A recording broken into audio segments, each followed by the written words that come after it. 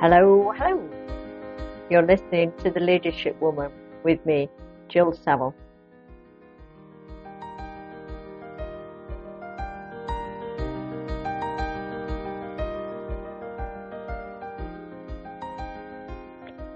And this morning, it is just me and me. So I hope that's okay with everybody. This podcast's been a little bit hit and miss recently, for that I apologise. And I'm going to explain a little bit about what on earth is going on in my life at the moment.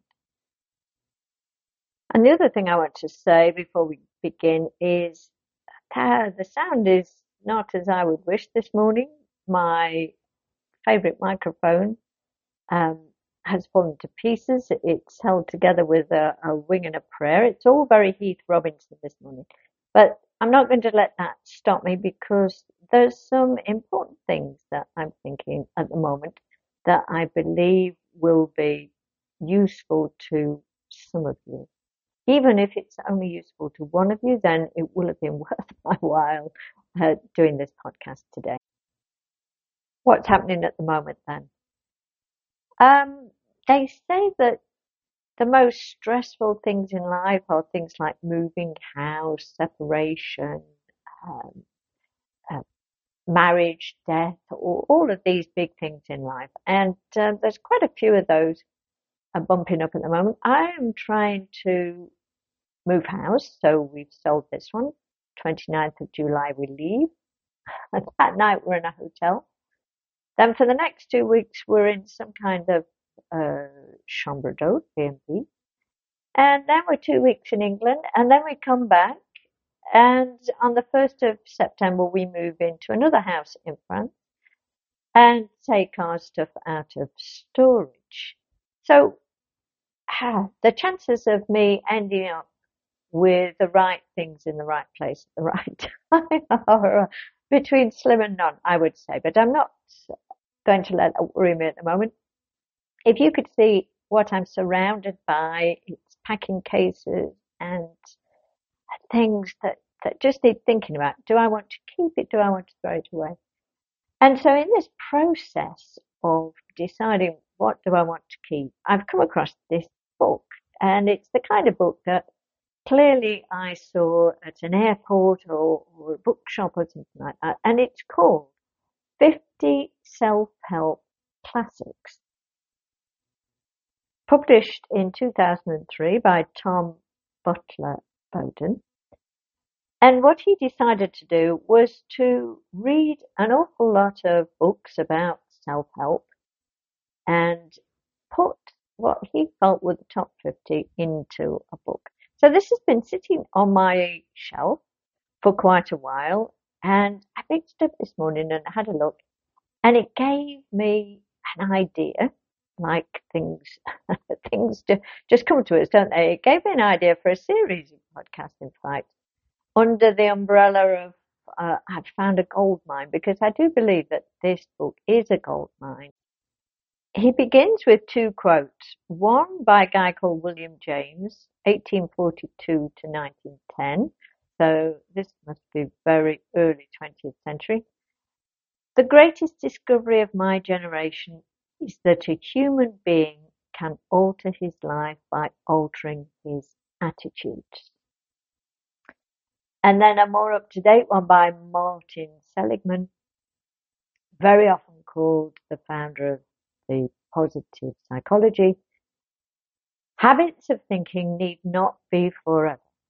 One of the most significant findings in psychology in the last 20 years is that individuals can choose the way they think.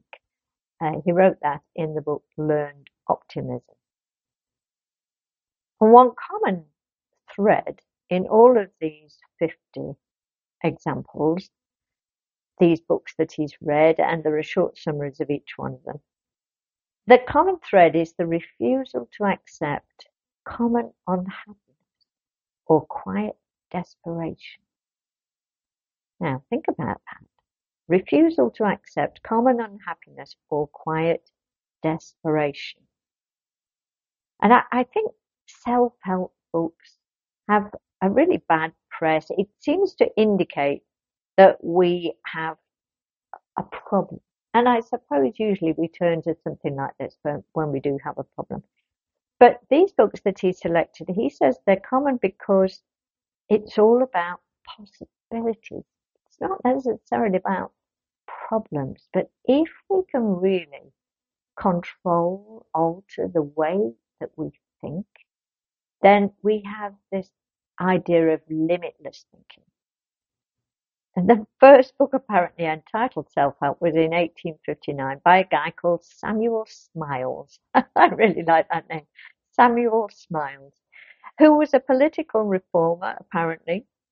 But he learned over his life that the real revolution was in people's heads. So you can see the common theme here, and I'm really hoping that you're going to enjoy this series of podcasts because it's so important that we understand that we can change how we think.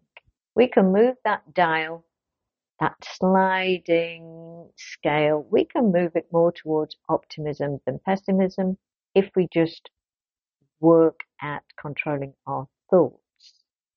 And many years ago, nearly 20 years ago now, when I was sat at my desk in London in the civil service, thinking, what can I do when I leave the civil service? I think I can coach. What will I call it? And the very first title I came up with was Unlocking Possibilities. And I think that theme has stayed with me over these decades, that I am trying to unlock possibilities within you by changing the way that we think. So I'm going to leave you with that thought. I'm going to select a book for next time.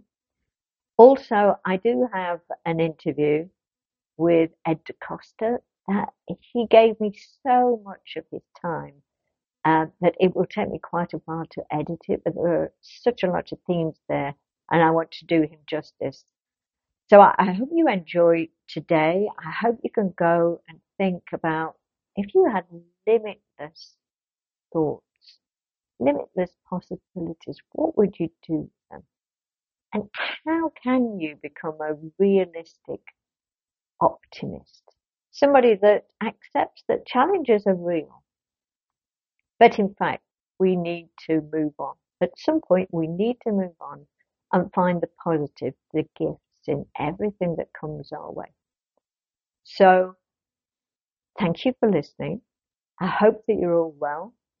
And I'll go back to my packing.